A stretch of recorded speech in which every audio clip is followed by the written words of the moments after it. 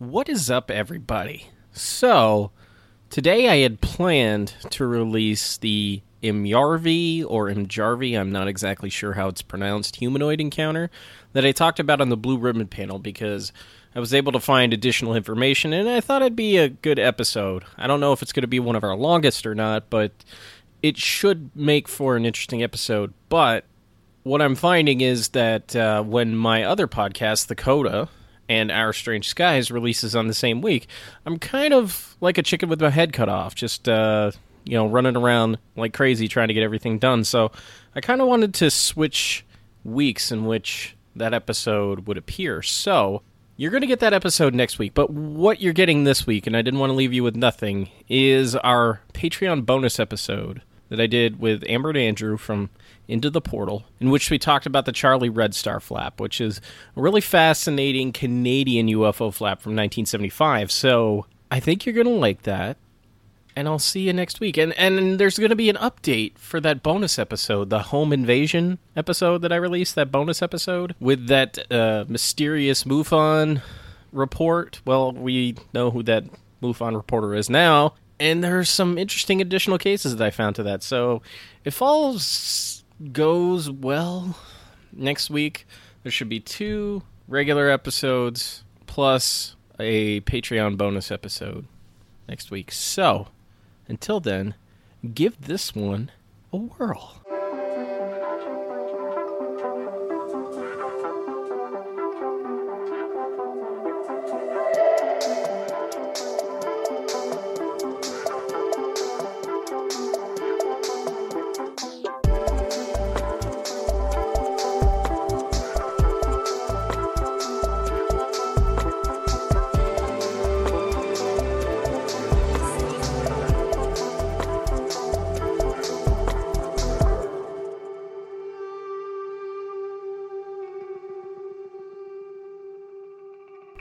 What's up, UFOnauts? Welcome to the second edition and the second recording of this episode of Their Strange Skies, where we're looking at UFO events in other countries, and we're going back to Canada this month to look at the Charlie Red Star flap. And with me, on the other end, I have 2 very special guests, Amber and Andrew from Into the Portal. How y'all doing over there?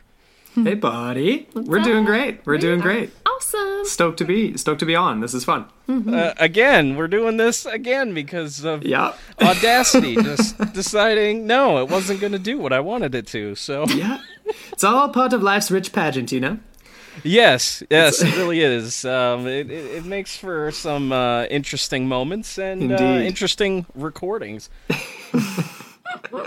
Well, we're happy to do it twice. It's all good. Yup. This is redemption. Yeah, exactly. Redemption. We feel like we got to cover all of it now. Can't miss anything. Cover all the nooks, all the crannies, because there was a lot of activity happening here. But before we get into that, so Into the Portal, we've both been podcasting for about roughly the same amount of time. Mm-hmm. Where did the idea for Into the Portal come from?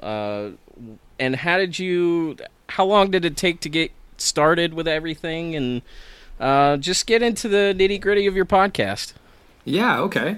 Well, I mean, it basically all came about when Amber and I were both working in the wine industry and super bored. So, because we were bottling and doing all kinds of like kind of menial labor stuff. And we got to listen to Astonishing Legends and some other podcasts like that. And it really inspired us because we were always interested in, cryptid creatures and different things like that. But, I don't know. We never really thought about doing our own podcast until we really kind of got into them. And then, a few others as well, but just reading books and stuff. But yeah, it really all came about after Christmas just this past year. We were kind of, we were bored from, not being in university anymore and, kind of reading and researching, but not really making anything out of it. So we were like, you know what? Like, let's research something. Let's pick a topic. Ended up being, based out of Egypt, which has been a theme kind of for our show. We always seem to go back to the desert, but started researching for the Lost Army of Cambyses, and it hooked us in, and we bought a mic on Amazon researched for a few weeks and sat down to kind of wing that first recording, and we just had so much fun doing it. We were hooked, and that was kind of the birth of Into the Portal. The name itself, we kind of went back and forth with a few different like name ideas, I guess, but like we settled on Into the Portal because, I mean, you want to pick up from that, Amber? Honestly, I feel like that just comes from our sort of philosophy and our standpoint, where we want to look to the other side. We want to explore, the lesser known, the paranormal, all this type of stuff. And we almost went with just Portal. Yeah. And we actually, we went and canvassed, and we asked a few people what they thought. Into the Portal, what do you think? And I guess Into the Portal won. Yeah, Into the Portal won. So, I mean, like looking at stuff from an alternate perspective is kind of our mantra. And yeah, like through to the other side of the portal, so to speak. Yeah, and you guys have had a hell of a run so far. A lot of great episodes, and I encourage everybody listening to this right now, go subscribe to their podcast. It's really great. I look forward to it every Sunday night because I know Monday morning when I have to drag my butt into work, there are two people with a great podcast. So definitely go subscribe to that if you haven't already. So we're here today to talk about Charlie Redstar, who I'm calling Canada's, and not just Canada's, but the world's most charming UFO.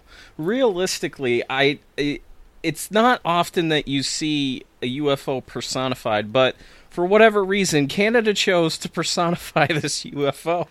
Yeah, it's very Canadian. It's the friendly UFO, so you got to name it, and yeah, it's almost like E.T. or something. So typical. Hey? Yeah. It's just like very endearing. And very endearing, yeah, totally. Yeah, and during this time from 1975 to 1976, hundreds of people in southern Manitoba and Minnesota, Wisconsin, a lot of the same area, would report seeing UFOs over the course of a year.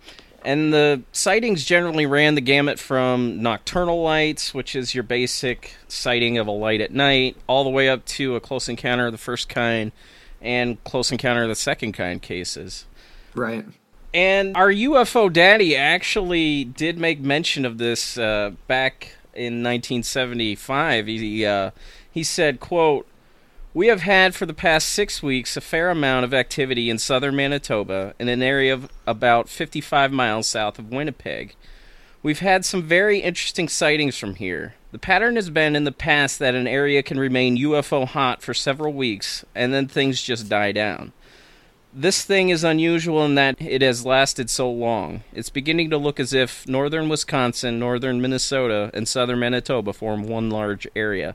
So the idea of a UFO flap is that it's a series of UFO sightings.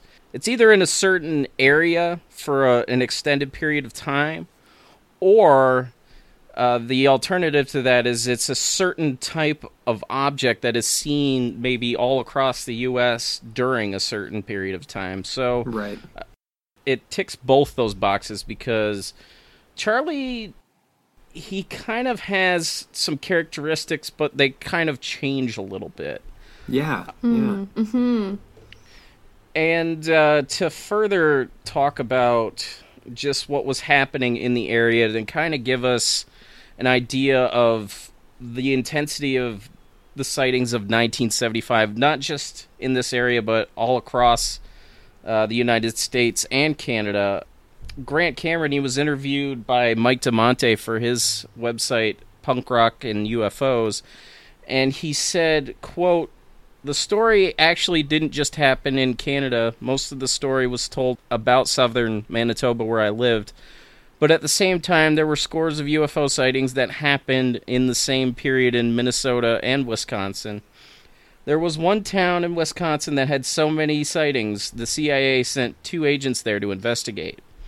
In 1975, while we were dealing with the polls of reports, there were UFOs reported in the nuclear weapons storage areas where nuclear weapons were stored in most of the United States Air Force bases along the Canadian border. The ones we know about were Loring on the Maine border with Canada, Wurtsmith Air Force Base on the Michigan-Canadian border, Minnow near the North Dakota-Canada border, and Malmstrom near the Montana-Canadian border. Most importantly, after 3 decades, one of the key things that may have caused the UFO sightings in southern Manitoba may have been because of 100 new nuclear installed in Tacoma, North Dakota, to destroy incoming Soviet ICBMs. When the nukes were taken out in late 1975, the UFOs went away, and the main town involved, called Carmen, has had no major sightings since. So, just a lot of UFO activity going on at this time. And I think what's interesting is that in terms of 1975, and even with this case, there is one case that pretty much like engulfs all of them, and that's Travis Walton's case. You don't hear a lot about the UFO sightings of 1975. It just does not happen, and it's kind of odd. And with Charlie here, this was probably the most significant flap of that time.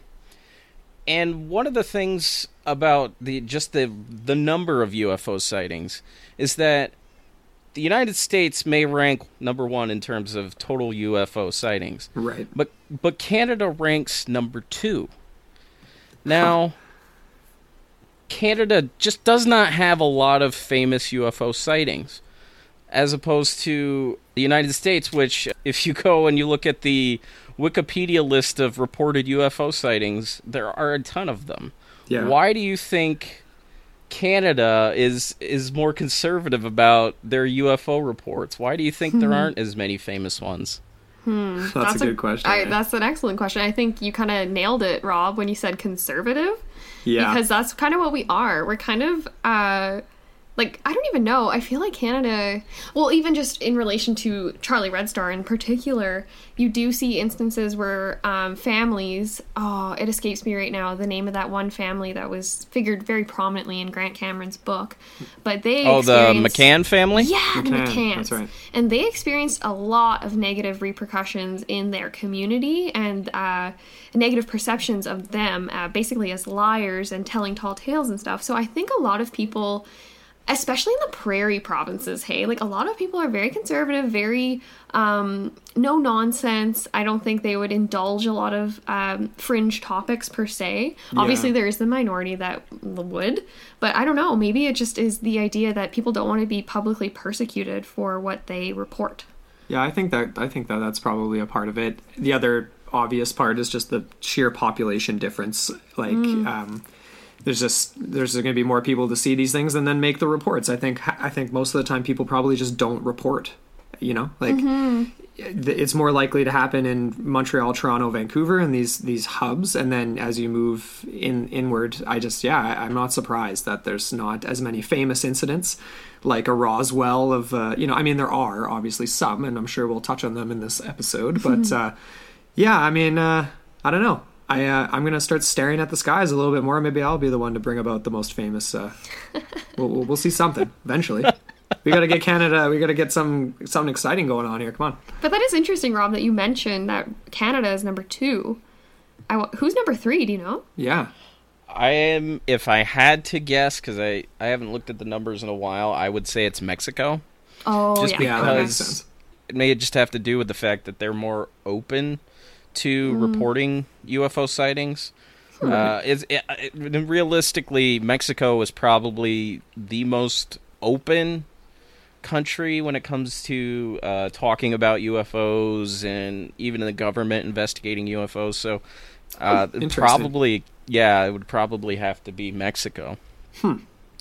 That's really cool, actually. I mean, yeah, that's fascinating. You do hear about a lot of stories from like South America and stuff, right? Like definitely. Yeah. Brazil is one of the. They get some of the strangest UFO reports I think I have ever seen. I mean, you're talking about a country where UFOs have reportedly killed people. So I heard that, like with like tractor beams or something, like right? crazy flying metal boxes that like shoot people with lasers and stuff. That was the Chupa sightings. Yes, and that was back. I think it was in the 70s. Ooh, and also and in that the was 70s. Yeah, and that was investigated by Jacques Vallée. And actually the first widely reported abduction account actually came from Brazil. Wow. The case of Antonio Villas-Boas, who was abducted by some female aliens, and a bunch of shit happened. But good times, I'm sure. I mean, yeah, they were. I don't know if he considered them good times, but good times were afoot. But yeah, just looking at the Wikipedia page called List of Reported UFO Sightings, for 1975, there are 3 of them. They all come from the United States. Charlie Red Star is not even on here, which is kind of insulting, but again, like, it didn't really come to the forefront until last year when the main source that we're using for this is Grant Cameron's book, Charlie Red Star, True Reports of one of North America's biggest UFO sightings. Mm-hmm. One of them we already touched on, the Wurtsmith Air Force Base in Michigan. Mm-hmm. And at a certain point, they actually ordered a plane that was in the area to give pursuit to it. The other one, aside from Travis Walton, is a case called the Stonehenge incident, which took place near North Hudson Park in New Jersey by a man named George Obarski. It was investigated by a lot of people, and through all the investigations, they were actually able to find corroborating eyewitnesses of people seeing this object land and 10 beings getting out and taking soil samples. And it was seen by this man named George Obarski. He was driving home at 2:45 in the morning. He sees this object. He sees these beings collect these soil samples. He comes back a day later, and he sees all these holes in the ground. And that's a case that a lot of people don't talk about.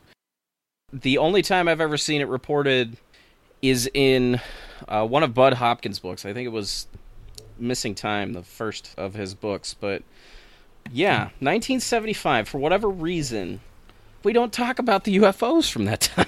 Yeah, it's just bizarre. So weird. Bizarre. That's what we're here for, right? Is it a conspiracy? Yeah.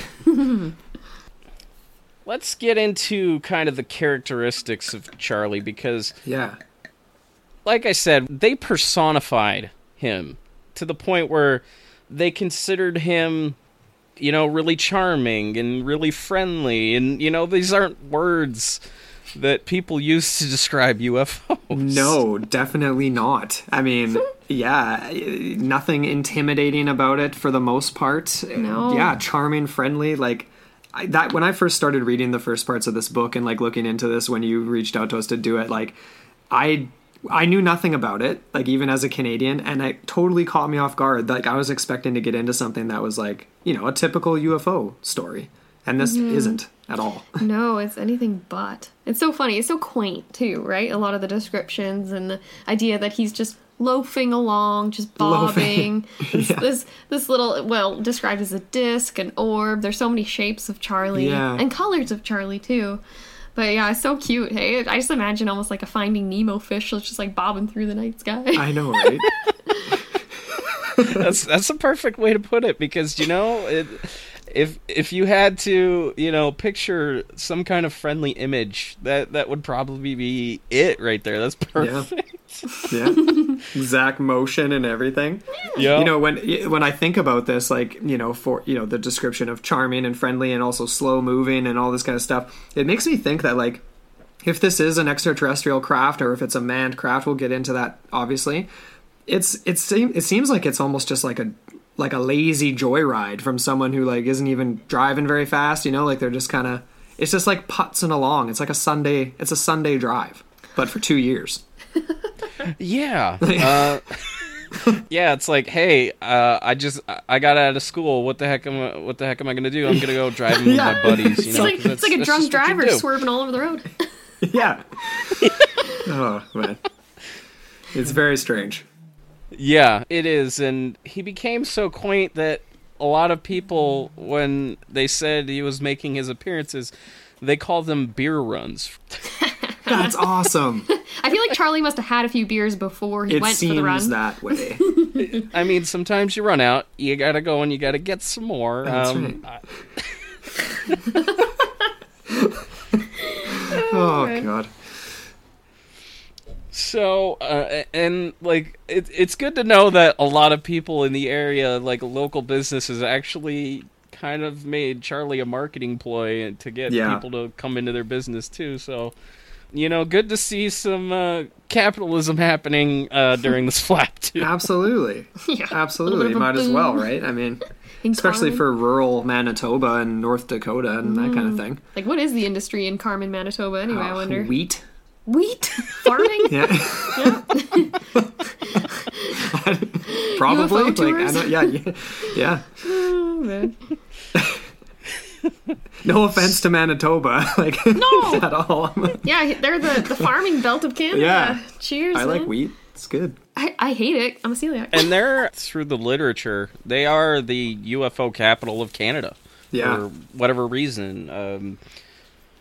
Like 2 out of the 5, famous UFO incidents from Canada actually take place there. So, Charlie Red Star, and then years before that, you had Stefan Michalak encountering a UFO and ending up getting burned by UFO farts. So, That's right. Right. Yeah. Those deadly Those damn farts. UFOs need to watch where they're discharging that. Seriously. It's dangerous, man. It's a dangerous field to be researching in, Rob. Oh my God, I know. Like, close encounters, it's like, I don't want to get too close, man. No. I just, there's nothing that tells me, like, when you look at the reports, it's, look at Cash Landrum. No, don't get close to it. Don't. Yeah. And an interesting thing about that, too, is when you talk about UFO sightings where people suffered physical effects, Cash Landrum and the Rendlesham Forest incident, both of them occurred within a day of each other. So that's kind of interesting. And also, those sightings involved craft with, like, really sharp geometrical designs to them. In Rendlesham, it was triangular-shaped craft. In Texas, it was diamond-shaped for whatever reason. I don't see it being an efficient flyer, but hey, whatever. Whatever. That doesn't... Yeah, you'd think thered be some aerodynamic issues with that shape for sure, but who knows if you're... Yeah. I don't know. So, getting into the description of Charlie himself, most people described him as a red, glowing, pulsating, bobbing disc that flew ever so slowly and quite close to the ground. Every time that he essentially made an appearance, he would take the same route every time. And always low to the ground, like, sometimes people described it being lower than 100 feet. Right. And moving no faster than a car on the freeway. So... That's slow. That is unusually slow. And it was interesting, too, that he was able, like we do hear about in other UFO cases, he's able to change direction quite rapidly and actually go from, say, that sort of slow, meandering, bobbing sort of motion to more of like a high speed sort of a thing, or just zipping around. I remember reading, first-hand account here. Yeah. I was there. But reading into some of those accounts, especially when he was on the highway chasing cars and things like that. And there was that one instance where I think it was a woman driving down, and she was, I think it was for several miles, Charlie was right on her, just pacing her, and she was going as fast as she could. I can't remember if that was the same woman that had a bunch of kids in the car. It might have been a different one. No, I think that was, she had worked on a base nearby, and I think she was just going home from the base was that it? night. So she was on her own. And then, what was it? The account when she went to turn, was it into her driveway or just off the highway, and she saw Charlie just go straight up into the air, was how it was described. Just shooting up. Yeah, it was. I think she had just pulled into her driveway, and then, just boom, right up. Mm-hmm. Very strange. Very strange indeed. And kind of tying into the similarities, oftentimes when people inside their house would see Charlie, the first thing they would think is their house is on fire because the light is really so intense. Yeah. Like, it's bright, and that's a commonality with a lot of UFOs. People will say that they are brighter than anything that they've ever seen. Totally. And even, just the description I read in Cameron's book about how he would literally light up the entire countryside. Like, it was almost as if the entire country was on fire or something. Like, so that's crazy to me. Like, the amount of energy that's emanating from that, like, to cause that type of light. I don't know. That's it fascinating to me. And the fact that he would, or he, it's gendered now, it's Charlie. Officially personified. I feel like Charlie could go either way. That's a gender neutral name, yeah. It is, yeah. But anyways, how he would change the intensity of the light, or he would go from red to white, almost as if he was charging, and then people would describe him almost like he's like bursting into orbit, like just shooting off like out of Earth's atmosphere type of thing. That was really interesting to me. It was like that signified some type of energy buildup or something happening inside of that vessel or something to cause that, potentially, if it is an actual physical object. Right. Which, we're struggling with. It does have a form. Most often people described it as disc-shaped with a dome on the top of it, but which is like, it seems so kind of antiquated. Like, for 1975, like, this is the stuff that you would see on 1950s television or something like that. Totally. I got a question for you, Rob. Have you so I'm interested with I'm thinking like, hey, so with the glowing red light, and also we just talked about how it would fly, Charlie would fly so low to the ground. I don't know if this was touched on in the book. I never came across it, or I didn't notice, but like, did anybody report heat? Like, was it warm? Like, was there heat coming from? Because if it's such a glowing light lighting up the countryside and flying low, you'd think maybe that would be, you'd be able to notice or something. I don't know. Just a thought. No, I didn't read anything about heat of any kind. And there weren't very many reports of sound. Right. Either. So that's pretty interesting. You know, because you would figure if it's some kind of... Oh, God, I'm starting to sound like David Childress, and I hate saying that. Some kind of... Ancient astronaut theorists believe that... But you would figure, like, in a lot of UFO reports, there is heat being thrown off. In some cases, there are physical traces. Right. I believe in Bobby Baker's case there were physical traces, but I can't exactly remember. But we'll get into the nitty-gritty of the individual accounts. But there's nobody reporting heat at all that I ever came across. Interesting. Yeah, it is very interesting. And at times, some people would say that it had pink and silvery hue around the craft for whatever reason, while it was glowing red. And at times the front of the object was said to have a blue-green field to it. Weird. That they would see from time to time. But people would also report seeing different shaped craft around this time. Not just a disc, but also triangular shaped objects. Right. That mostly, related to the McCann family, but there were a few other corroborating eyewitnesses that reported that too.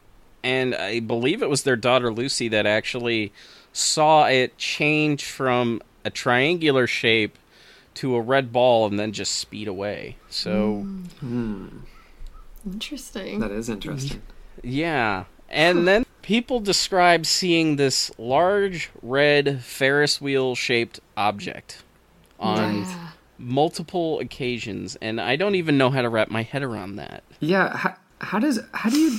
So, Ferris wheel shape, like it's a circle with some stuff in it, or is there the whole apparatus too? Like, what does that even mean? That's the thing. It seemed like the way that they were describing it, it wasn't just the shape, it was the way it was moving too, because it was like rolling. Yeah, it was making these large elliptical patterns. So, yeah, adding to the what the fuckery of this goddamn flap of sightings. No kidding. I would have paid to see this. Like, absolutely. If this was still around, if this was still a thing, like, I would drive to Manitoba. I'd fly to Manitoba to go see. I want a Ferris wheel fireworks show. I mean, yeah, exactly. I'd have that spirit of Grant Cameron and just go and be like, hey, buds, let's go to Carmen, Manitoba. Yeah. Let's go see some UFOs. Those were the days, man. Damn. The days. Yeah. Nobody does that anymore. No. No. We'll roll up on you out on the East Coast one day and be like, Rob, we're going looking for UFOs. We'll bring Brian and Angelo too. Oh yeah, absolutely. We'll have a great time. I mean, Brian's familiar with the state. He had his picture taken by the Betty and Barney Hill markers. So. Oh yeah, that's right. That's awesome. So I think just given how much of a supergroup we would be, we would find UFOs. There's no doubt. Oh yeah, absolutely. So also during this period, they talked about how people would see essentially the disc-shaped Charlie Red Star object start shooting out other smaller objects to make things even more freaking crazy. These smaller disc-shaped objects that would just, speed around, do their thing, and then come back.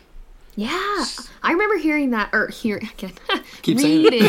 reading about the description from Francis Stagg, and he described like something like a docking maneuver is how he described it. It was almost like they were orbiting around the larger. There was two smaller objects orbiting around a larger object in a very regular pattern, and it was almost like a figure eight sort of a thing, is what the diagram in the book sort of resembled, maybe. I don't know. Some sort of reconnaissance or something. It was very interesting. That was like, that to me, it almost, it reminded me of an atom with, like, electrons shooting around it, like how there's, like, a force around, I don't know, and it's just, like, an energy field. Like, right.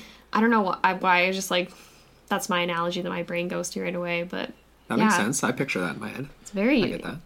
Well, I mean, that's interesting because if you take the UFO to be some kind of visual trigger, some kind of extension of language or whatever, we have Voyager, like heading out into the cosmos with a gold piece of vinyl on it to have some aliens play it to figure out who we are, where we come from, all that good stuff. Mm-hmm.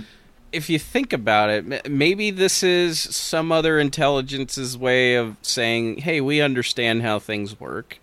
Look at the patterns we can make. We're totally more advanced than you. You're not going to be able to understand us, but we'll try in our own way. It's kind of like a crop circle in the air, making these weird patterns. So, interesting. That's a good way of putting it. Totally, almost like it could be interpreted as a signal of sorts. Yeah. Or, on the other hand, are they just doing their own thing and they don't really care about humanity and the fact that we can see them and whatever, them, as if it's something. It. Or whatever it. Whatever it is. Whatever. I don't know. But that's cool. There's almost like two sides of that coin. Yeah, could just be, look at what our stuff can do. It's totally better than yours. Right. Just showing off. Yeah. In Manitoba. Of all places, yeah. Because that's the point Cameron makes. He's like, it wasn't, it's strange that this would happen here. Like, it's not New York, it's not LA, it's not Toronto or Vancouver for going up north. Like, it's in the middle of nowhere. Mm-hmm. That's kind of the thing about these UFO sightings. If they're occurring in a large city center, I don't think people would be paying attention to them. It's just the normal hustle and bustle of people walking by each other. Yeah. And if you look at the famous cases, Point Pleasant, West Virginia, nobody knew who that was until the Mothman. Right. Yeah. Flatwoods, Exeter, New Hampshire, Snowflake, Arizona, with Travis Walton. Nobody even knew that northern Arizona got snow until Travis Walton came along. Yeah, no kidding, eh? So I think, maybe that's kind of an extension of the personal nature of a UFO sighting, because it really is an intensely personal thing, because during this whole flap, people would gather at a location called Friendship Field. and this was an airfield owned by Anthony Britton. Anthony, well, he was an interesting guy. He essentially restored World War II planes. He was like the best guy in the world for it at the time. Everybody would gather at his airfield to see Charlie because essentially Charlie would take the same route every time, which he would come over the American border, up to Carmen, back south along Highway 3 past Jordan, and then back into the United States. And he'd do this pretty much every night for every time that he was seen. So it's the intensely personal nature of a UFO sighting and how, getting into what Ryan Sprague talks about, how it affects people. So, I don't think it would have the same effect as people in, large city centers seeing something, but at the same time, it's obvious that in the United States, for instance, the state with the highest number is California, so that would make sense. There's more people in California, but when you juxtapose that with Manitoba, it's a bit of a contrast. Yeah, and that's interesting, Yeah. Is there something about Manitoba? And I think I made this point before, but when you look at a map of Manitoba, one thing that you notice is that there's water everywhere. Yeah. Just a ton of it. Right. And I mean, like, there's a lot of lakes and stuff in Canada, period. But when you do look at Manitoba, it's just like, it looks like it's, I don't know, 60% water. Yeah, and that's, I guess, that's pretty common, when it comes to UFOs. Common for UFO sightings, yeah. I wonder around Carmen how many bodies of water there were, and if Charlie was concentrated around those. You don't really get any reports of that or any even mentions of or wait, wasn't there one, Rob? I think on the first recording you brought it up. Yes. Yeah. There was one really intense sighting, and it was on... Yeah, we'll get into the individual sightings now. May 16th, 1975, there were 5 men that were part of this party that was at the Stephenfield Dam Reservoir. And at 2 a.m., the 5 men walked to the south side of the reservoir just to get away from the party, and they ended up standing on this dock. They witnessed a red, glowing, full moon-sized object descend and just hover about 200 feet away from them. The object shot a white beam of light between 2 buoys in the water, and an object about 6 to 10 feet wide, formed underwater where this beam was hitting, and it began to move towards the guys on the dock.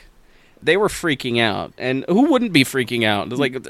That is crazy. Yeah, that's weird. But, yeah, and then one of them has the mind to throw a rock at the object in the water, and when it hit it, it broke into 4 pieces, and then reassembled themselves into this straight line, these 4 pieces. It moved directly back in the direction of the buoys, and when it reached the buoys, they disappeared.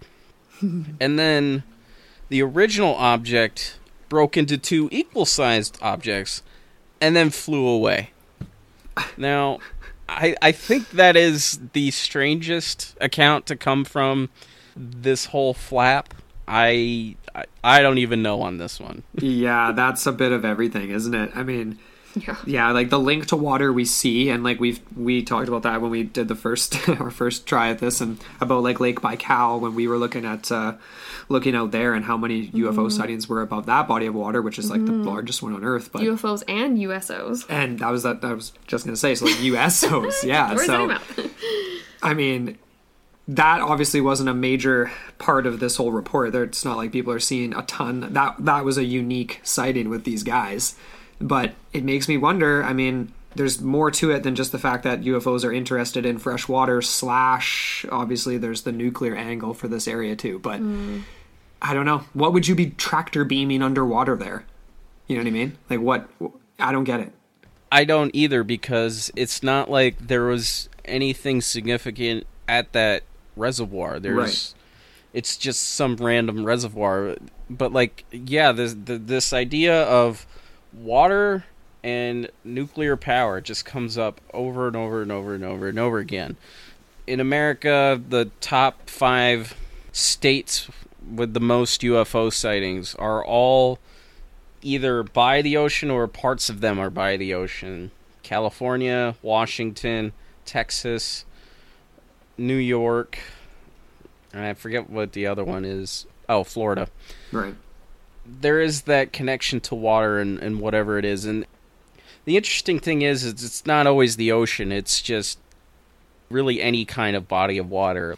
In my state, New York, we have this centering of UFO sightings around the St. Lawrence Riverway. So, yeah, water. What the hell's up with it? What do they need water for? And, like, even if you want to compare this to the hoaxers, like Albert Bender, and he talked in his book, Flying Saucers and the Three Men. I don't believe Albert Bender really for a second.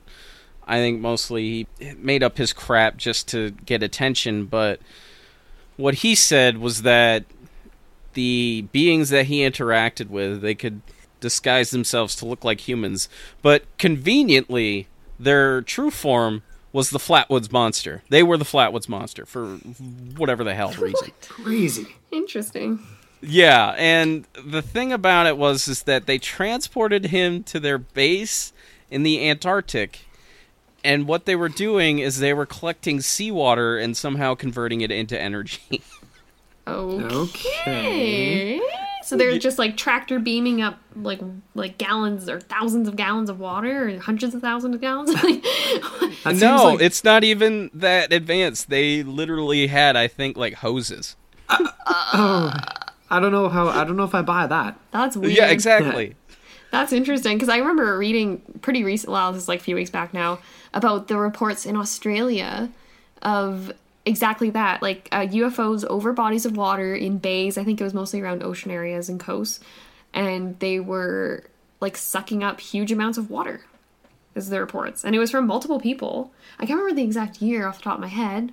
Sorry, Rob, but yeah, no, I It's just so funny though. It's like if you're bizarre. Yeah, right? like if you're sucking up seawater though, like salt water. Okay, if it's a lake and it's inland and you fly over, it's like okay, somebody might see me. But if you're looking for salt water, why would you go to the coast? You could just drop down into the middle of the ocean, suck up some seawater, and then you're back out to wherever, and then you're good to go. That's true. I don't know. Or maybe it wasn't the seawater. Like, maybe it was the specimens in the water they're after. Mm. We're busting it wide open here. Oh, We're yeah, on to you UFOs. Oh, yeah. Yeah, it all ends Crack tonight. that old chestnut. Mystery solved. Yeah. We're on to it. Rich Adam thought he had this thing on lockdown. We just blew him out of the water, so good for us. Yeah. That's okay, because he won't hear this. He's not a Patreon subscriber. Oh, so we can just rip on him all we want? Yeah. What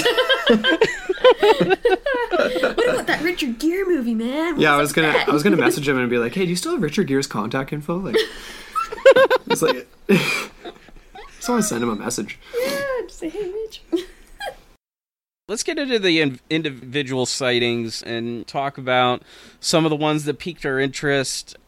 There are some that trace the Charlie Red Star flap back to February of 1975, even though there isn't a lot of strong documentation for that. But there's one report of a farmer that witnessed a basketball-sized object fly directly over him. And apparently, as he looked up, he felt like hot plastic was poured over his face. Oh. So it's kind of one obscure sighting that I saw on one website. It's interesting to make note, but the first real appearance of Charlie Red Star was March 27th, 1975. There was one man, he chose not to divulge his name, but he was up late watching TV, and he sees this large red ball pass by his kitchen window. And he watched it slowly move over towards the neighbor's house, which is the Bourgeois house. There was a family staying there with the Bourgeois family called the Herberts. Their daughter, Darlene, woke up to their house shaking.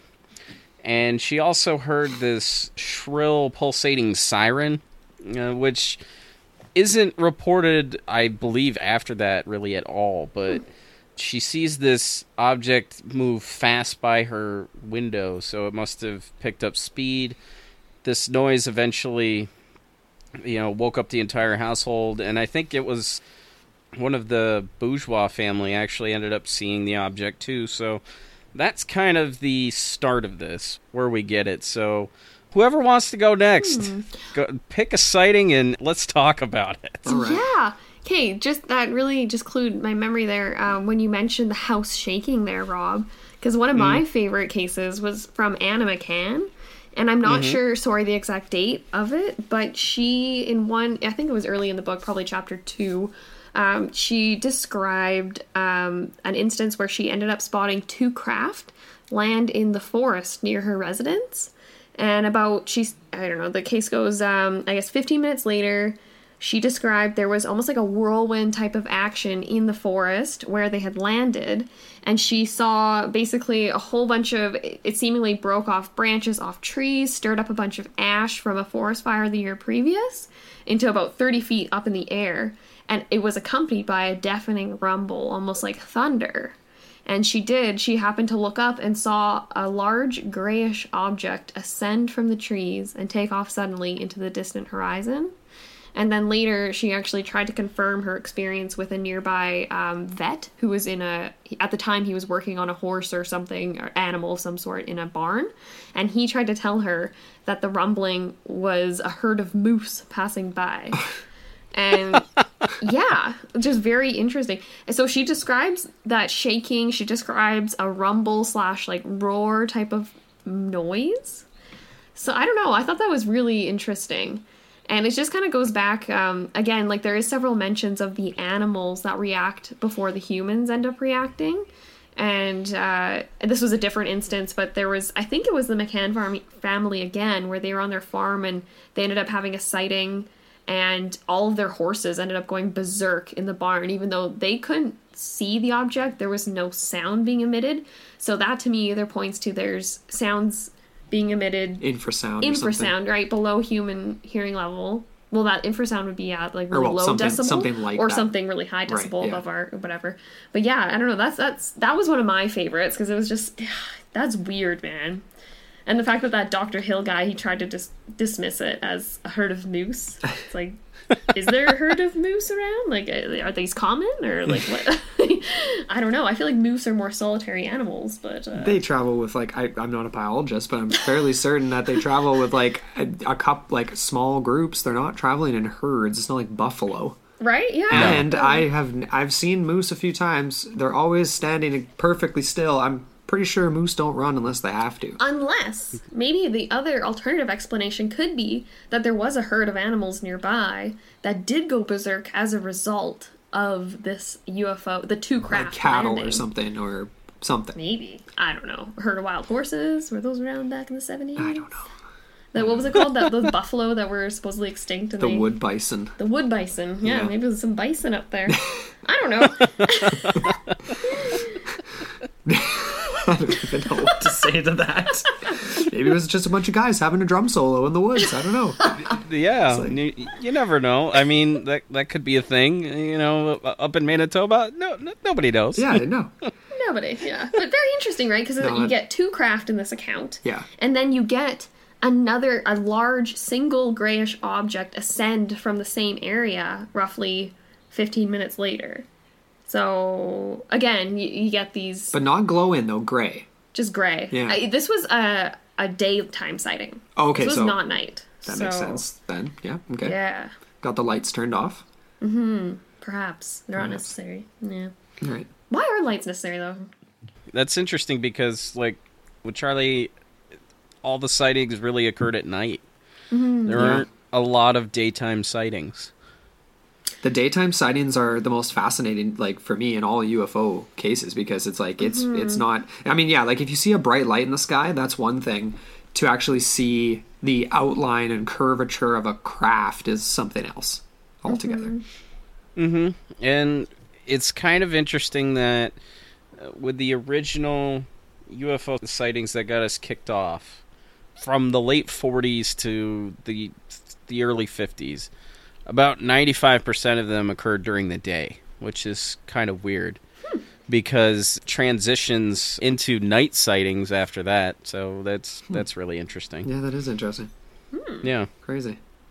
Well, for Very me, crazy. the one that sort of stuck out to me was the where the pilots, the two was it Canadian Air Force pilots or was it just I They can't were remember. government pilots, I Okay. believe. Maybe I don't think they were military. Okay, so 1975 sightings by two pilots flying westward towards Winnipeg, and they were confronted by just like your past story here, Amber, where there was multiple UFOs. Yeah. So the weird part about this is so it's like they were dipping and diving around the aircraft, kind of moving similar to how Charlie's been described, like we've been talking about, but I'm assuming moving much more quickly than the 70 kilometers an hour, bobbing 100 feet off the ground. But the same sort of general motion and movement and stuff. But what was so interesting about this is that these pilots are flying and these craft are coming right towards them and head on, and they just stop instantly midair and reverse without changing anything. It's just flying forward at whatever the speed of the aircraft would be and then instantaneously reversing direction. So it's that non-ballistic motion that we see with Not UFOs. turning around. They just not turning literally around, just go boom. stop and not even stop. That's the part that's I'm trying to wrap my head around it. You're up there flying, something's coming at you, it's coming towards you, clearly moving towards you, and then all of a sudden it's not. All of a sudden it's moving the other way. It's almost like a ricochet. It's very much like a ricochet. David Bowie. It's another world. Yeah, and it's the first sighting for the McCanns. The way that the UFO would kind of toy with them whenever they would turn on their car lights. It would initially coming at them, but when they turned their car lights off, it would back off. Right. And then they'd turn it back on, and then it would come zooming toward them again until they shut them back off. So, yeah, that's... This object, whatever it is able to just not stop, but just change directions instantaneously. Yeah. The other weird part about this one is that it's supposedly just these were not picking up on radar. This was just a straight visual sighting, and I find that interesting because obviously in a lot of other UFO cases it picks up on radar. And for us most recently, I was looking at the Felix Moncla over the Great Lakes, where that whole story was, what the heck is this on the radar screen? And for this one, there was nothing on radar. It was just the pilots experiencing it for themselves, which is kind of interesting. Mm-hmm. With Felix Moncla, there is an incident that echoes this in Australia. His name was Frederick Valentich. In October of 1978, he was a flying saucer enthusiast, but his plane goes missing, and he keeps radio back to Melbourne Air Traffic Control that there is a UFO over him, and it keeps playing this game until both he and the UFO disappear from radar. He's never seen again. Bizarre. Whoa. That is exactly like that Moncla story. Wow. Interesting. Wait. Spooky. We covered that, didn't we? Great Lakes? Or no? Am I getting confused? Sorry, that was in Australia. So sorry, similar. Australia. Exactly it was the in same Australia. result. I'm trying basically. What was the guy's name that we covered from the Great Lakes that disappeared? Sorry, you just dipped out of there on the headphones. So it was Moncla. Felix Moncla. Oh, sorry. Yeah. Yeah, no, so I did have the right name. Sorry. Yeah. You're tripping. Brain fart. Oh my gosh, I thought... Okay, yeah, sorry. It's all good. Yep. No, and then Frederick Valentich's story is when was Moncla? Early 50s, right? Yeah, that was 56, I think. 56, I believe so so, yeah, yeah. I think so, 22 years later, Frederick Valentich disappeared in his plane. Yeah. Oh, okay. Crazy. What? Yeah, that is It is bizarre, crazy. man. Yeah. Okay, and I have a question too. Sorry, this is totally random, but just going back to Rob, you described how Charlie, he had a route. He had a regular pattern that was Yes. basically nightly. So my question is, why wasn't there planes in the sky after him or something? You know what I mean? Why wasn't There was only the there... one story, I think, where they pursued him, right? You mentioned that. Was Rob. that in a car or was that in a plane? I can't remember. There's definitely multiple stories of them pursuing from the ground. Right. Just citizens, not government or military or anything. Right. Maybe that's still classified. I don't know. Maybe That's a they good were question. on the case. Who knows? That is interesting because I don't know how Canada works their policy regarding UFOs and pursuing them in the air. Mm-hmm. I don't even know if they have one. Yeah. As opposed to early on in the United States, you had, with the Thomas Mantell incident, they had him pursue this object, and like he ends up dying in pursuit of it. And it's not the only one, but there aren't a lot of incidents where, at least in Canada that I've ever read, where military pilots are engaging with UFOs. Right. I've never heard of it. Yeah. Too polite. Too polite to engage with these. It's just like, hey, listen, we'll share our airspace. Come on over. Apparently. Because that is strange that they wouldn't have been... Yeah, like people wouldn't have noticed military aircraft. I mean, you'd think they'd send some out there to kind of see what's up, or to see if it got picked up on, especially after the instance that I just talked about, like with the government pilots, right? I mean, You're getting spooked flying. That's not exactly safe. You'd think there'd be some sort of record or some sort of way to measure that maybe happened or not. Right. I don't know. But it all just sort of seems to get swept under the rug. The only thing that I came across when I was sort of looking into Canadian government involvement with UFOs was this one post that was set up in, I believe, in Manitoba, in northern Manitoba. And it was like a unique sort of just an experiment where they set up a bunch of different sort of measurements. They had electromagnetic measurement tools. I don't even know how to describe them. My brain isn't working right now. But they had all sorts of ways to maybe account for, or just try and measure any sort of unexplained aerial phenomena in the area. And I don't know if there was actually any conclusive results or anything. But I know it basically, the description sounded like they had a little tiny shack, like an ice fishing shack in the middle of the province or something, and they were just hoping. There's this one guy out there, and he's just looking up in the sky, just waiting. That's the Canadian government. That's the Canadian government, in a nutshell. Great. But that was the only thing I came across with, like, the Canadian government. In Grant Cameron's book, I never actually came across any reports of, say, RCMP involvement or anything like that. No. There was one instance where there was an individual... I don't think he gave his name, but there was this one individual who said he saw 2 RCMP officers pursue Charlie one night in their car, and they stopped at one point to try and look at it through a pair of binoculars, and then they just sped away. But that was the only instance I came across where any government body was trying to do that.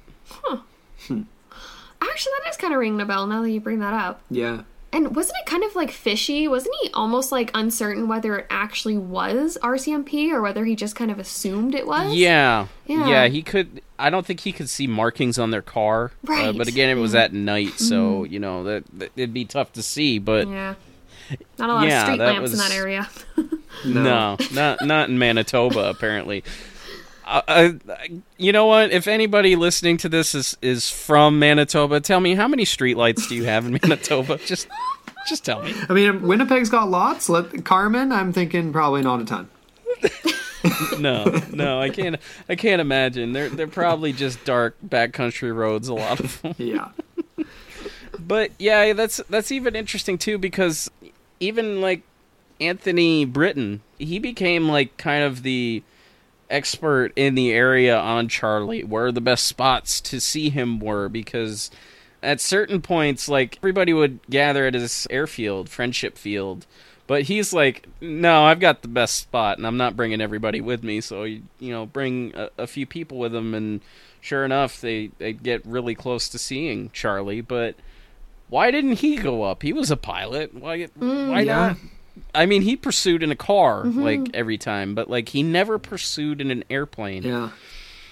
So that kind of makes you wonder. Yeah. Like, maybe for him, it's like, I don't have anything to engage with it on my plane, so why go up? But at the same time, I've never heard of the Canadian Air Force ever pursuing a UFO. It's just never seen a report. That's not to say that it hasn't happened, but I've never seen anything. Yeah.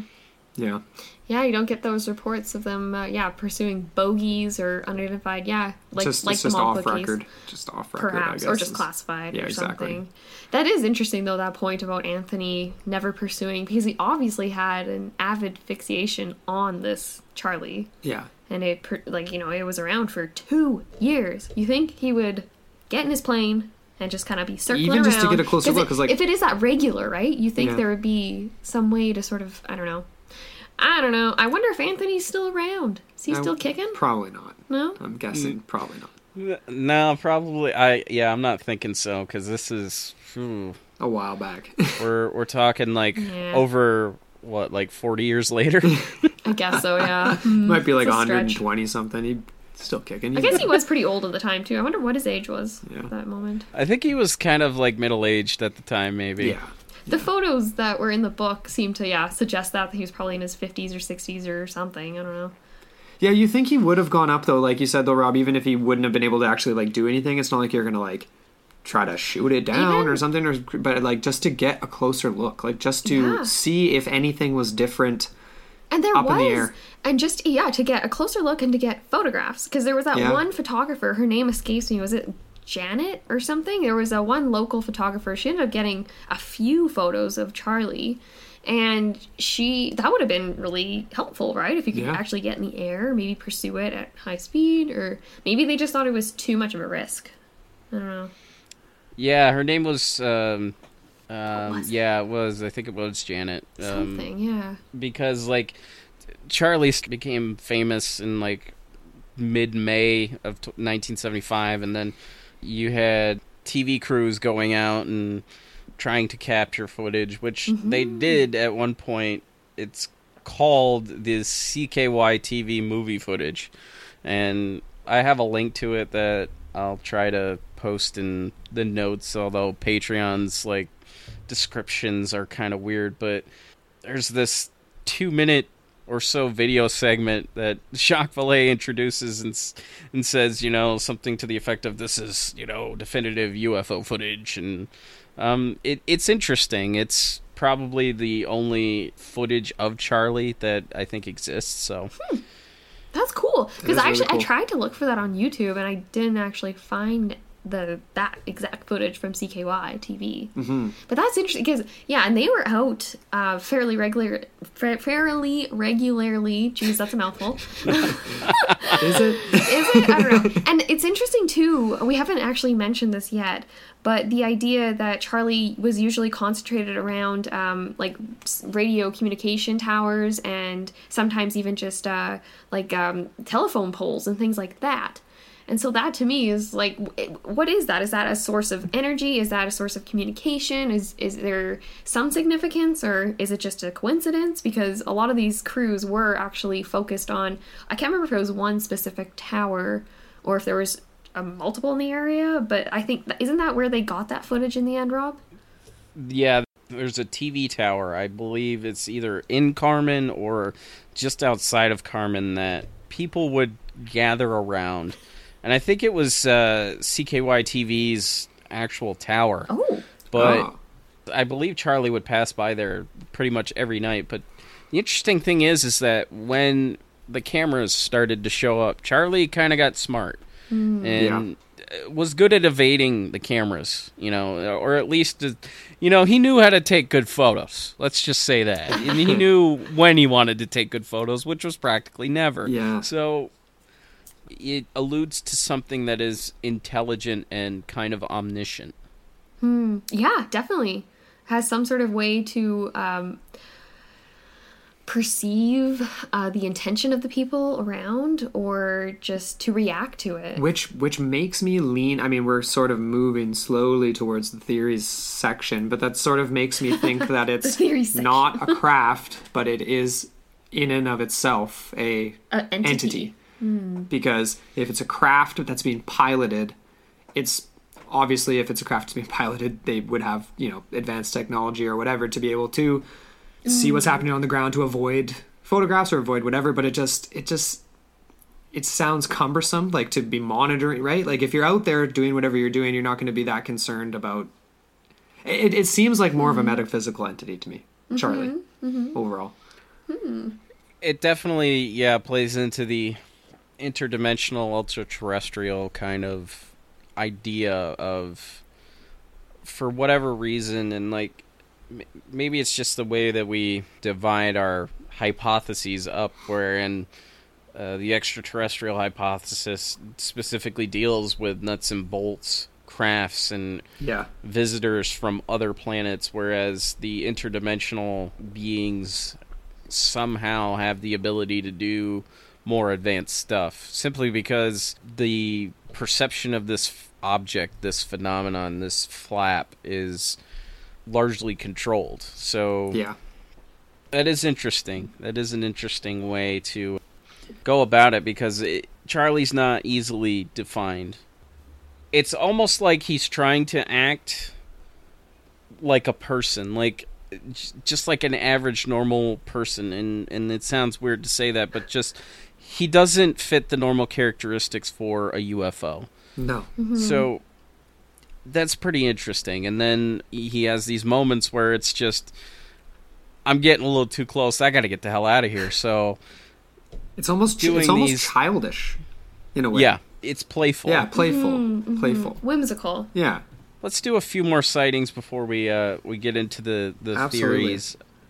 So there was one significant one from Peter and Linda Chikimsky. They were driving home from Winnipeg. They had been shopping the whole day, and they had noticed Charlie near a microwave tower. Huh. At the time, he was just basically a blinking red light. But then the object pulled closer, and it became just a bright red light. It wasn't blinking anymore. It kept pace with their car, and the Chikimskys pull into the driveway of this man named Walter Danowitz.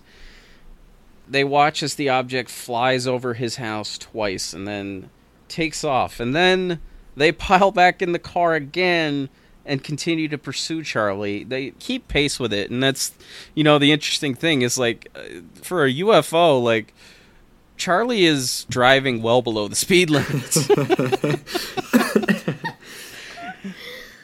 They continue to pursue him onto the property of a man named David Roman, and the interesting thing is like, they're going miles at a time, but yet the Chikimskys know all these people, and they're all fine with them, just, like, driving on their property. Maybe it's just that Canadian-friendly thing, I don't know. But the object eventually lands on this guy's property, and Peter had ran inside to get David Roman to come out and see it. And it was Linda Chikimsky that actually watched the craft land, and the lights just shut off. Huh. And she kind of got freaked out. She was alone in the vehicle, and when Peter finally returned, he ended up grabbing a flashlight out of his truck to shine a light on it to see where it was. They couldn't really find it very well, but when the flashlight turned off, the object lit up, and it lifted off and landed on a runway at Aspen Air Force Base, and then it eventually lifted up and flew off in the direction of Winnipeg. So that's one of the really interesting sightings. And the thing is that it was corroborated by a woman named Doris and her 13-year-old daughter, who actually saw the object land on David Roman's lawn. So that's interesting. Yeah, a corroborated story. That is interesting. Mm-hmm. Multiple witnesses. And it sounds like, it's sort of funny though, it sounds like it was sort of not struggling to take off, but just like it was sort of a like low power, awkward take off at an angle, land somewhere nearby, and then take off again. It's interesting. Having engine troubles? Yeah. Just like forgot to refuel. Navigation issues? They don't want to ask for directions. Yeah, don't want to ask for directions. They're looking at the map, okay? Just leave them alone. Oh, God. Pull over, we need to get directions. Excuse me, can you tell me where America is? Yeah, Charlie's just like some really old space couple just is lost. For 2 years, they're just driving back and forth on the same route. It's like red, green, and alien form. Yeah, exactly. Old man. It's so true. It's so true. That is a really cool story, though, actually. I kind of forgot about that one. That's yeah. I like that one. When you started out and you're talking about the, what was it, the Chisinskis? Is that their last name? Chikimsky. Okay. Yeah. And when you're like, oh, and they're coming back from shopping, that totally triggered in my mind that story from 1952 from the Flatwoods Monster case, and like the day after that initial sighting with the boys and everything in the woods, and how there's the couple coming home from church or from shopping and whatever, and then they encountered. It obviously veered drastically into a different direction after that, but I was just like, oh, I had a flashback there. I was like, oh my gosh, parallels. That is a really cool story, though. I like that one. I'm still trying. Chikimskis? Chikimsky. Okay, that sounds Polish, I'm thinking. Probably, yeah. Yeah, I mean, that very well could be, you know. It's tough to pronounce those Eastern European names sometimes. and like, I assume, like, I don't know this for sure, because Stefan Michalak, he was Polish, I believe. He was a Polish immigrant. Okay. I assume that maybe, I don't know, Manitoba became a hub for Polish immigrants or something. Yeah. Something after World War II. Very well could have been.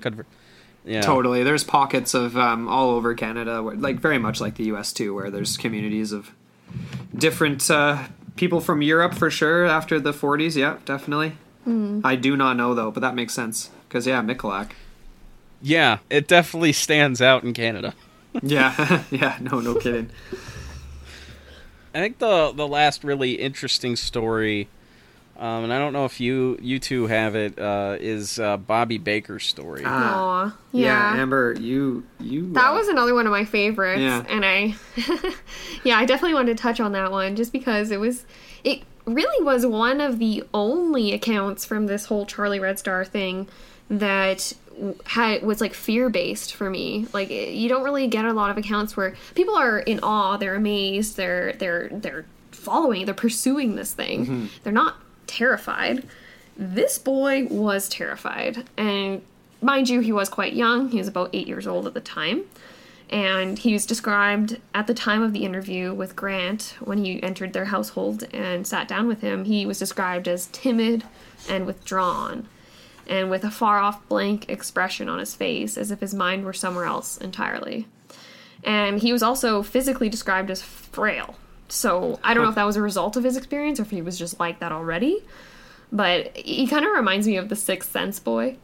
You know?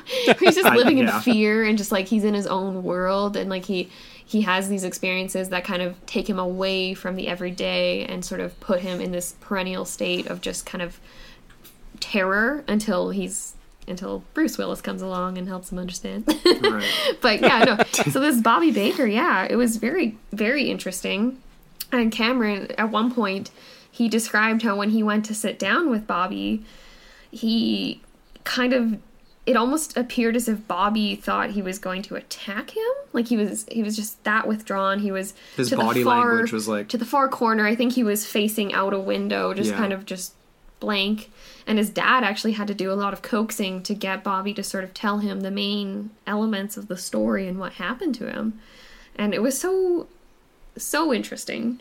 So basically, Bobby's account, he witnessed an object that was huge, like what he described as big as a house, and saucer-shaped. So we don't get any triangles, we don't get any Ferris wheels with this one, saucer. And he was the only one of the family. It was a family of 4. And he was the only one that witnessed it. And his 10-year-old sister, I guess, came up right after the event and just saw, like, her brother was just, like, white as a sheet, just standing, just kind of just... Petrified. Petrified, yeah, exactly. Yeah, exactly like in Harry Potter, hey? Harry Potter. The less popular version. Harry Potter. Oh my goodness. That's my dyslexia. Okay. But anyways, so he basically described how this saucer-shaped, huge object kind of came up upon him as he was outside the family farmhouse. And it actually terrified his pony. I believe it was a pony. And he was out with his pony at the time, and the pony just took off. Yeah. And this was only about 50 feet in the air, this object, so it was quite close. Yeah. And it was described by Bobby as changing colors, like we've already mentioned. So it goes from a green to a white, and then a blood red, and then just, boom, just took off, just like, poof. or actually, no, sorry, before it took off, it hovered. It was a yellow color. It's weird. So you get green, then white, then blood red, then yellow. So 4 different colors of Charlie. It's almost like a stoplight.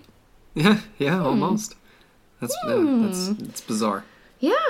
And after his experience, he actually he reported that he had a multitude of headaches and the first nosebleed of his life, which I'm not sure if that could be interpreted as I don't know, like a physical ailment as a result, or just a stress. Well, what would that be like in terms of like contact of the blank kind? If it would be a close encounter of the second kind, right? Okay. Of the blank. Fill in the blank.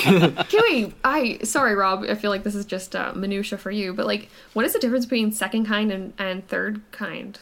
A second kind is when a physical or physiological effect on either the environment or a person is experienced. A close encounter of the third kind is when beings, humanoids, occupants are seen. Oh. Okay. That's the only major difference. And then, sorry, the fourth kind would be abduction? Physical, yeah. Or... The original intention of the Close Encounter of the Fourth Kind was that it was for people who, when they came into contact with UFOs or beings, had a transformative experience. Oh. But it wasn't until, I would say, maybe Stephen Greer kind of repurposed that term and it became, abduction. Right. So, yeah, that's kind of what, when you get into the classifications, and I mean, like, they go all the way up to CE7, and even CE5 is kind of pointless because it's basically a communication with an alien being or a higher form of intelligence, whatever the hell Stephen Greer wanted to, parade around. And there's Close Encounter of the Sixth Kind, which is when a UFO kills somebody, and the Close Encounter of the Seventh Kind is when alien banging is happening. That's basically it. Right. You guys briefly touched on that with Rich, hey? There was some free stuff. It kind of just kept going back to that. Well, that's a hot topic, really. I smell a new movie. You don't really hear a lot about that. Yeah. The interesting thing about Bobby Baker's case, and this is something that in my short time at MUFON, when I was looking at cases on the Internal Review Board, there was one case I came across, and when you were talking about this, it kind of ticked some boxes for me. So I went to the spreadsheet that we had for looking at these cases, and there was this one gentleman who, it would be considered a historic case because it's from 1967, but he remembered the exact date. It was January 10th, 1967. He saw multiple lights in the sky that ended up hovering near his barn, and from what I understand, it was red lights. All of a sudden, his dog just started going nuts, and he ended up, I believe, coming down with a headache of some kind, and he ended up feeling physiological effects as well. Okay. Yeah, no doubt. Yeah, it's a parallel for sure. Yeah.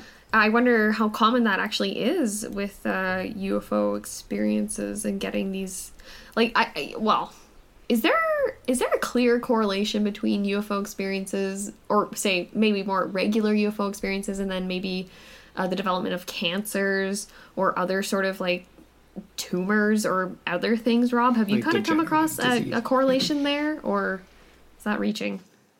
We mentioned it earlier, but the Cash Landrum sighting and the Rendlesham Forest. Right. The guys at Rendlesham, I don't think ended up getting cancer, but they've had health problems ever since. And in Cash Landrum, I believe Betty and Vicky both ended up with cancer. So there are, in some cases. Yeah, and now that I'm thinking about it, when we were researching for Flatwoods, we did come across that actually. Now that I'm jogging my own memory here. It's been a long day. Sorry, my work day started at 6:30 this morning, so. But now I got wine in my hand, so I'm good. It's all good, It's all good. I know those long work days. I completely understand. busy, but this is what I live for, really. So yeah, it's fun. Yeah, but yeah, that was definitely a thing, right? There was a lot of Flatwood Monsters witnesses that later on. That first group, they later on had lung cancer and some other forms of cancer and things like that. A lot of people try to explain those sightings as a result of the gases from the coal mines. So maybe the coal mines were giving people cancer. I don't know. Who Could be knows? other factors involved here. Yeah, totally. Yeah, and that's the oddities of that case. It's just where do you even begin? Because if you're gonna try and tell people that it was a owl perched on a tree, Right? Yeah. Gliding I respect towards Joe you? Nickel, but I don't buy a lot of that stuff. No. I don't respect Joe Nickel, Okay. but that's just me. I mean, I like a couple of his books. I have his Lake Monster Mysteries book, and I buy some of his theories. I'm like, okay, I could get that. Like some of them, yeah. Some of them not so Some much. of them are just as much of a reach as the paranormal side. Like an owl perched on Yeah. a branch at the perfect height that happens to be on a misty night. Like you know what I mean? You would think, though, out of how many people were in that initial sighting, that one of them would have been like, guys, it was an owl. It was just an owl. Like, Yeah. I seen it, Guys, I saw it, yeah. and it is an owl. I Like, seen it. I seen And it. I mean, like, one of them had a flashlight. He's shown it right on them. Yeah. Right. So- yeah. Like, I'm pretty sure you, with the light illuminated, you would You're be gonna able know. to tell Yeah. that it's an owl on a tree. Yeah. Yeah. Yeah, because, like, then you get the very detailed descriptions of tubes coming from and, like, you know, emitting these steam or smoke or whatever it was, the noxious fumes. It's turned into a Flatwoods Monster episode. Sorry. now. We're getting off topic now. Oh, man. Maybe they're one and the same. Charlie is Flatwood. I don't know. Well, I mean, not. like, and there are people that have tried to connect, you know, the Flatwoods incident with the 52 flap in the United States in and around Washington, saying that people saw UFOs heading in the direction of Washington and stuff like that. Like, and I think that mostly comes from Frank Frashino. Yes, his or something Braxton like- County Monster book. Yeah, Yeah. I read the intro. I didn't buy the book, but I read the Google preview, all that it allowed me, and I thought that was Sounded interesting. interesting. Yeah, he called it, what was it, Defense Day or something? It was September 12th, 1952, where there was a whole wave of UFO sightings, supposedly. And then he tried to connect it to, what was it, Project Blue Book, some sort of inconsistency with their report, where in California there was a sighting that was reported at about 4 p.m. or 4:14 or something p.m., and they cited it at 7 p.m.?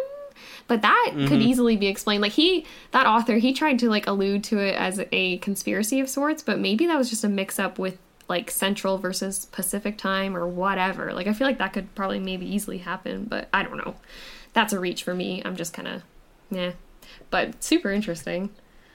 Yeah, because I have that book. It's trying to wrap it into the whole conspiracy element because, yeah, 52 was a huge year for UFO sightings, and then the UFO sightings over Washington, D.C. pushes the government to create the Robinson panel to just downplay it all, and Flatwoods stands out on its own. It's its own thing.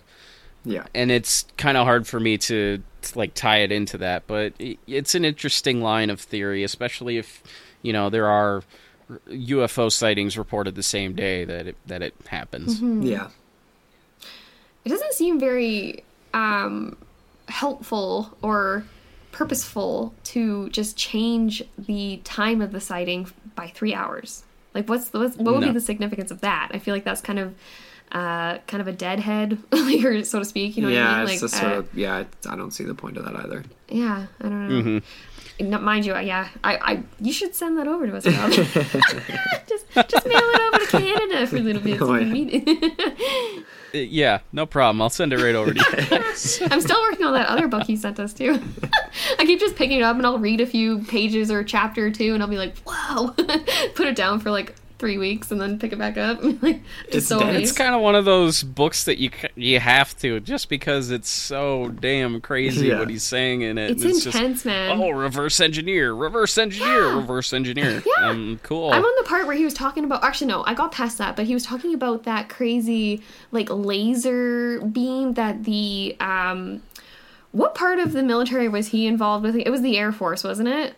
Yeah. Okay, and they had the one, he was describing how different segments of the government had different artifacts from the Roswell crash, and how they happened to have in their possession this laser thing that cut through. Then this is a total tangent right now. Sorry. But No, I was it's just like, I was so fascinated with that, and I was just thinking in regards to like Skinwalker Ranch and all the cattle mutilations and things like that, and how maybe this tool could have been used for that or something, and I don't know.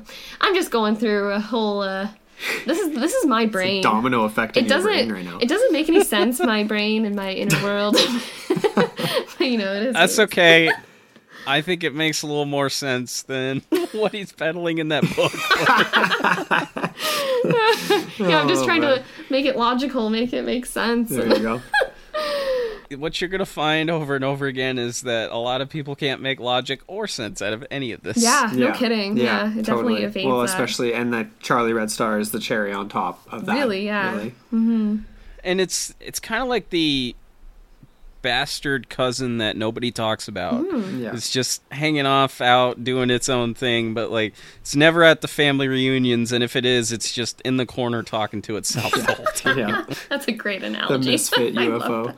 The misfit. Yeah. Aw. Poor Charlie. I feel bad for him. Amongst other UFOs. I'm glad we're talking about him. Yeah. Yeah, He right? deserves it. Keeping Charlie alive, schooling the masses. Exactly. I dig that. So, let's start to get into the theories here. Sure. And we've kind of touched on one of them, and we'll come back to that in a second. The one that people tried to pin on Charlie Red Star more than any is the idea that what people were seeing were car lights. And just in the way that people described it, I called so much bullshit on it. When I read it, I'm like, car lights? Those are some high beams if they're car lights. Yeah. And I think one of the most fascinating things about UFOs is that they don't project light outward for whatever reason. They don't generally project light outward unless it's an abduction account, unless it's like a beam. Yeah. And it's this controlled beam. Otherwise, the object, when it's lit up, it's not projecting light out for whatever reason. Mm-hmm. It's somehow able to, contain itself. Mm-hmm. So, yeah, Charlie's not really giving off light. He's just, just really bright and very distinguishable. Like, describing him as a star is pretty perfect in many ways. So, the car lights theory, they tested this and it didn't match. Yeah, the car lights theory is bunk, in my opinion. I agree. That's crazy. Such a reach. That's more of a reach than the owl theory. Absolutely. Like, well, totally.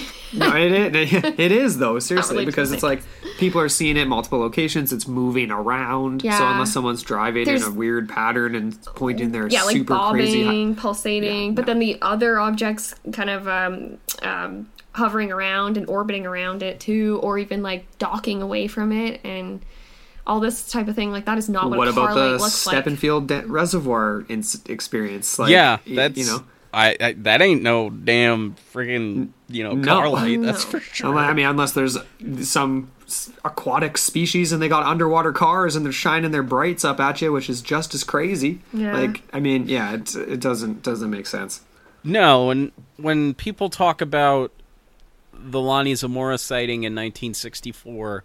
In Lonnie Zamora, the cop sees this egg-shaped object land in the desert, and he sees people outside it doing whatever, and they get back in their object, and it lifts off.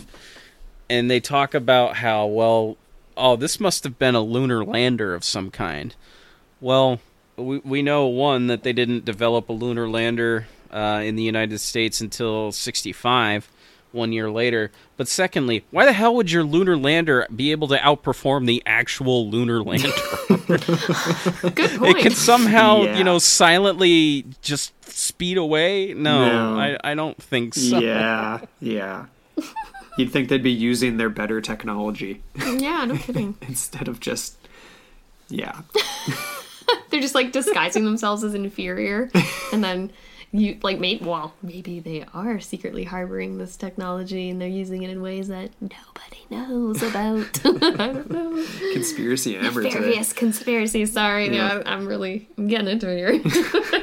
Yeah, that is interesting. Maybe you downplay what you have and stuff like that, but at a certain point, why would you then parade that technology out in front of people? It's not like area where it landed was like far away from people. It wasn't directly in town, but it wasn't that far outside of town either, and it was right next to a highway. Yeah, you'd think there'd be better places to conduct such secretive tests and things.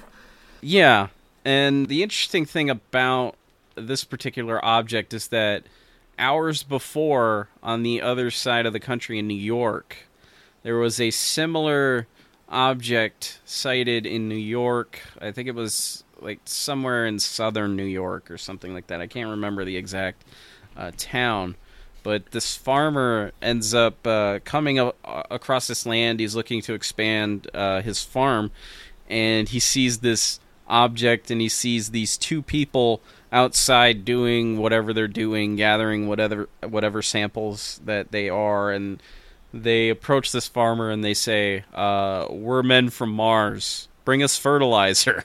What? And the kicker is like the guy goes and gets the fertilizer, and as he's leaving to do it, the craft lifts off and speeds off. But the interesting thing is he brings the fertilizer back. He leaves it, and the next day he goes out there and it's gone. Yeah. The fertilizer. It is crazy. What? What would you need fertilizer? What for? Yeah. That's... Exactly. And, what do men from Mars need fertilizer for? Unless, this is like the Martian and you're, farming taters in your own poo. Yeah. I don't know. I can't think of anything else. Like, Matt Damon, where's he at? Yeah. Maybe it was Matt Damon. Maybe he was flying that damn thing. I don't know. It was just Matt Damon the whole time. Joyride. God. I think we're starting to lose it here. I think we lost it a while ago, but that's okay. That's what makes these episodes great. So, another theory that Cameron presents and that I alluded to in the beginning is that he believes that this UFO was basically hanging around military installations where nuclear missiles were being kept. Right. And that, it was interested in, nuclear ordnance for whatever reason. And, the U.S. has a deep history of UFOs appearing over nuclear installations. Cameron mentioned a bunch of them in that quote toward the beginning of the episode. Mm-hmm. And even in Oak Ridge, Tennessee, where they have, I forget what the heck is there, it's like a nuclear power plant or something. They've had a history of UFO sightings going back to 1947. And even just military Air Force bases, they don't even have to have nuclear ordnance there. UFOs are sighted over there. It's interesting, but I think in terms of the way Cameron frames it in this book, I don't think that plays as big a part as he's letting on. Just because Charlie's not really sighted around, these nuclear installations. Mm-hmm. Yeah. All that much. So I think he's kind of, it's kind of a stretch for him. I feel like he was kind of bringing it up almost to just bring it some more legitimacy as a UFO story, to make it sound more serious a little bit, almost like you know what I mean? Because if that was the case, if Charlie was there to survey nuclear anything, you'd think it wouldn't take 2 years. You know what I mean? And it wouldn't be done in a way that's this crazy different lights and bobbing slowly and showing up and scaring Bobby Baker. And you know what I mean? Like, it's definitely wasn't targeting those areas. Yeah. That's, yeah. It does seem like a stretch. So it's like you say, Rob, like it's a very common thing with UFO sightings, and I feel like maybe that's just why he kind of leaned that way. It's just already been a precedent set, so he's like, well, that kind of makes sense. And he also has this reputation around as kind of like a military UFO historian. And in many contexts, on many different shows, that's how he comes across, is that he knows about all these UFO sightings near military installations and all that stuff, and he knows what the president knows, which I don't think the president knows jack shit, but he thinks that the president knows everything. The thing is like, you present the eyewitness accounts from hundreds of people in this book, and you feel you need to bring it more legitimacy by tying it into nuclear missile installations. That kind of does a disservice here. I agree. I would agree. So, Grant Cameron, I'm putting you on notice here. It was also really it did seem random to me. I don't know if he ended up tying it in back at the end of the book or retouching on it. I can't even remember his name off the top of my head, but he opened the intro talking about that astronaut that supposedly saw UFOs on the moon when he was there. Do you remember reading that, Rob? Yeah. I do remember it, and the thing is like, there is this... Oh, James Irwin. That was it. Right. Yeah. Right. Yeah, and there are a number of astronauts that claim that UFOs were a big part of the Apollo moon program. There's rumors allegedly that Neil Armstrong and Buzz Aldrin saw there were UFOs that were landed on the moon, watching them as they were doing whatever they were doing. Yeah. So there's that story. There's the story of Gordon Cooper, who he was one of the Mercury 7 astronauts, so like the first space program the United States had. He allegedly saw a UFO while he was in orbit. Gemini 8, Jim Lovell, who was the commander of Apollo 13, he allegedly saw UFOs with, I'm trying to remember who was with him. I think it might have been Frank Borman or something like that. The biggest proponent of UFOs in the astronaut corps was Edgar Mitchell. He walked on the moon on Apollo 14. So, okay. I mean, it's not uncommon, then. Not uncommon. That's this is interesting. No. He started the book with that, though. It's interesting. But it did strike me as kind of... He was just... I don't know if he was trying to use that as a way to bolster just the idea, like the legitimacy of the idea of UFOs as actually existing. Honestly, I was kind of just... I was a little bit thrown because obviously James Irwin doesn't really come into the picture with Charlie per se.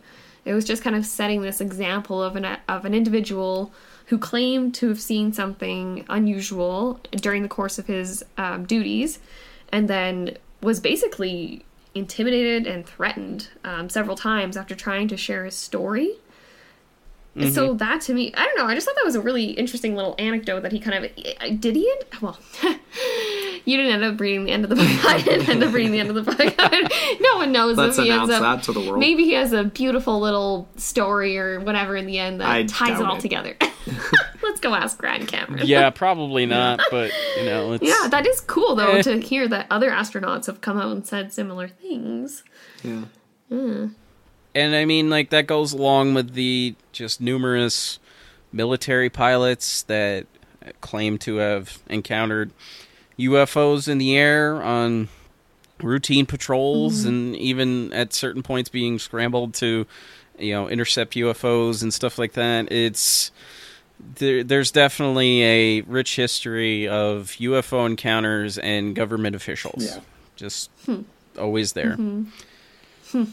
So where are you leaning on this, Rob? I mean, I know it's kind of all over the map, but I mean, yeah. I had talked numerous times before about my struggles with the extraterrestrial hypothesis, just based on the idea that people want to believe that these are physical, nuts and bolts kind of craft. Yeah. When the truth of the matter is we don't really have evidence of that. Right. You have interesting cases of, like, the ones that have touched UFOs. I find those cases to be interesting. Like, Stephen Michalak, he ended up touching a UFO and it ended up burning his glove. Yeah. And you had the guys at Rendlesham, they ended up touching, like, James Peniston ended up touching the object. And he said that, I think he felt the vibration or something like that. And then, in 2010, he comes forth with this narrative saying that he essentially got this binary code message, like, implanted in his head or something like that. And, like, that, it's like, okay. Yeah, not sure I believe that, but it's interesting. So I don't buy the extraterrestrial stuff here. I have always leaned a little more towards the interdimensional, just because, and I mean, there are, like, I'm sure there are scientists that would say, well, that doesn't make sense. And I think, like, Cogswell has said it to me before, but it's just, I don't buy the 100% physicality of these experiences. Yeah. Mostly because they're not 100% physical for whatever reason. Mm-hmm. Whether you're looking at just a singular UFO report from somebody, or you're talking about an alien abduction, they are not 100% physical. Right. There are non-physical things that people describe over and over again in these accounts. So when you look at it, it's like one of these things is not like the other. So to me, I'm leaning, definitely more interdimensional.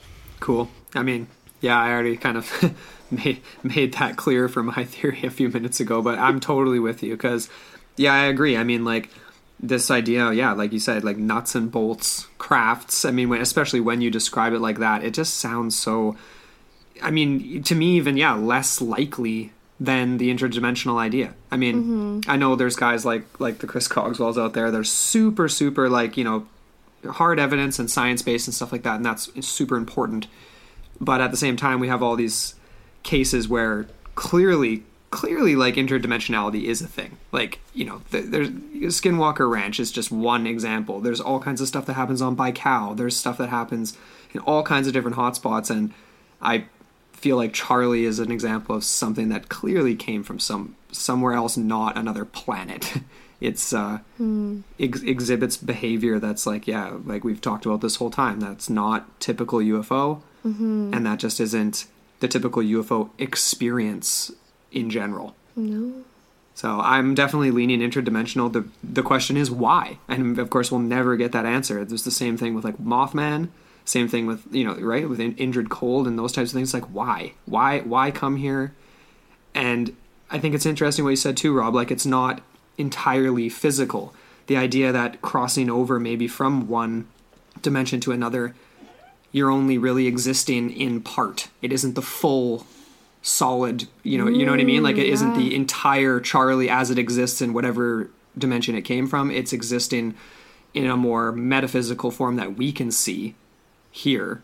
And that maybe accounts for the crazy different color changing and the just that's the bizarre nature of the sightings. What if all we're seeing is really just the metaphysical sort of energy aura of the being? What if we are actually simultaneously existing in another dimension and we appear as these sort of amorphous sort of blobs, like, sometimes, like, imagine like, that by accident. I'm sorry, I'm just totally going on a tangent where it's like, imagine if we are literally existing in another plane of existence, and say, for example, we change our energy, we change how we're feeling. Say I go from happy to sad, and I change maybe my field or whatever, and maybe it goes from a bright yellow to, like, a dismal blue or something. Okay. And then I get angry and then it turns a bright red, and then you end up shooting off because you're like, you know what, screw all this. I'm out of here, man.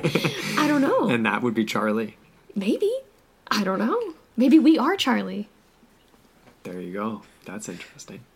You know, that's kind of interesting because they one new hypothesis that has emerged, over the last decade is the idea of the co-creation hypothesis, that we are partially co-creating whatever manifests with whatever intelligence that we're interacting with. Yeah. So that's kind of interesting. I think another reason why I lean more interdimensional is that this phenomenon, whatever it is, it has the ability to shape our perception of it. Right. For whatever reason, it can shape itself to whatever it wants to.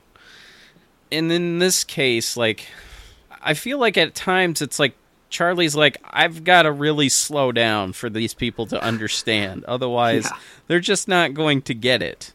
So, that's kind of an interesting way to look at it. But the ET stuff, it just doesn't tick any of the boxes. Yeah. So I think we're left with, it was something intelligent, but we have no freaking clue what it is. Yeah. But we're pretty sure that it's not from our plane, and we're pretty sure it didn't slowly make its way from some other planet. Yeah. Agreed. And what's also interesting that is sort of an absence from this case is if it is some sort of, exactly what you're describing, we don't get any instances like we do in, say, like the Mothman case where there is communication, where there is like telepathic or some sort of mental sort of breakthrough. Exactly. Yeah. And you get those pathways.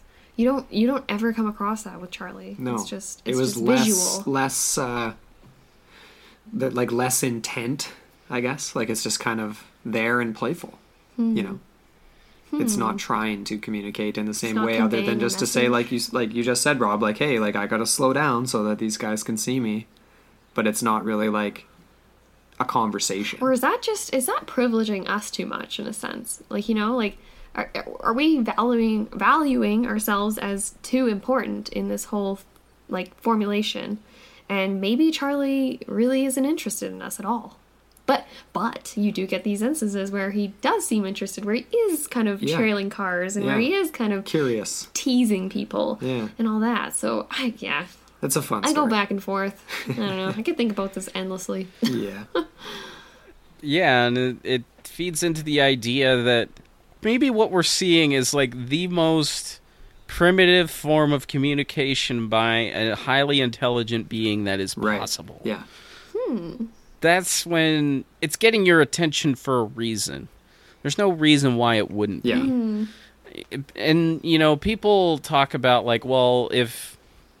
And going back to the ET hypothesis, if they're coming from however, many light years away that they are, they must be so advanced that they'd be able to cloak themselves and all this stuff, and yet... With UFOs, it's not about that. It's about presenting themselves in whatever way possible. Yeah. So it's baffling. It really is. What the hell are we looking at? Why the hell do they keep showing up? And why the heck did they just keep showing up? I don't know. Yeah.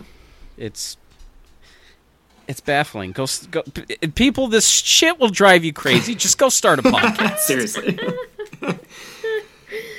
Love it. Yeah. So, before we get out of here, thank you both so much for coming on and talking UFOs with me. It's been such a blast. Just like going off the rails. Oh, yeah. It's such a privilege. Thank you so much. We're honored to be on this with you, on your show. Yeah, it's awesome. So, could you guys just run through the socials, the usual blurbs about where people can find you and your podcast and all that other good stuff? Yeah, cool. So you can find us always on our website at intotheportal.com, and that's where Amber has her awesome blog that we get up almost every week, and then the links to our show is obviously on there as well. And then, you can find us on we're on all podcast platforms now, including Spotify. That was the last one on the list, and we're on there now. And then, we're on Twitter. Come chat with us on there. It's at Into the Portal 1. and on Facebook at Into the Portal Podcast. And you can follow us on Instagram as well at Into the Portal Podcast. So come, follow us and see what's up. And you can, reach out and interact. We'd love to have more people along for the ride. Absolutely. Again, thank you both so much for coming on the pod. Thanks, man. We would love to do it again soon. This was a blast. Let's do it, yeah. Absolutely. We'll have you on our show. Absolutely. Absolutely. All right, cheers, Rob.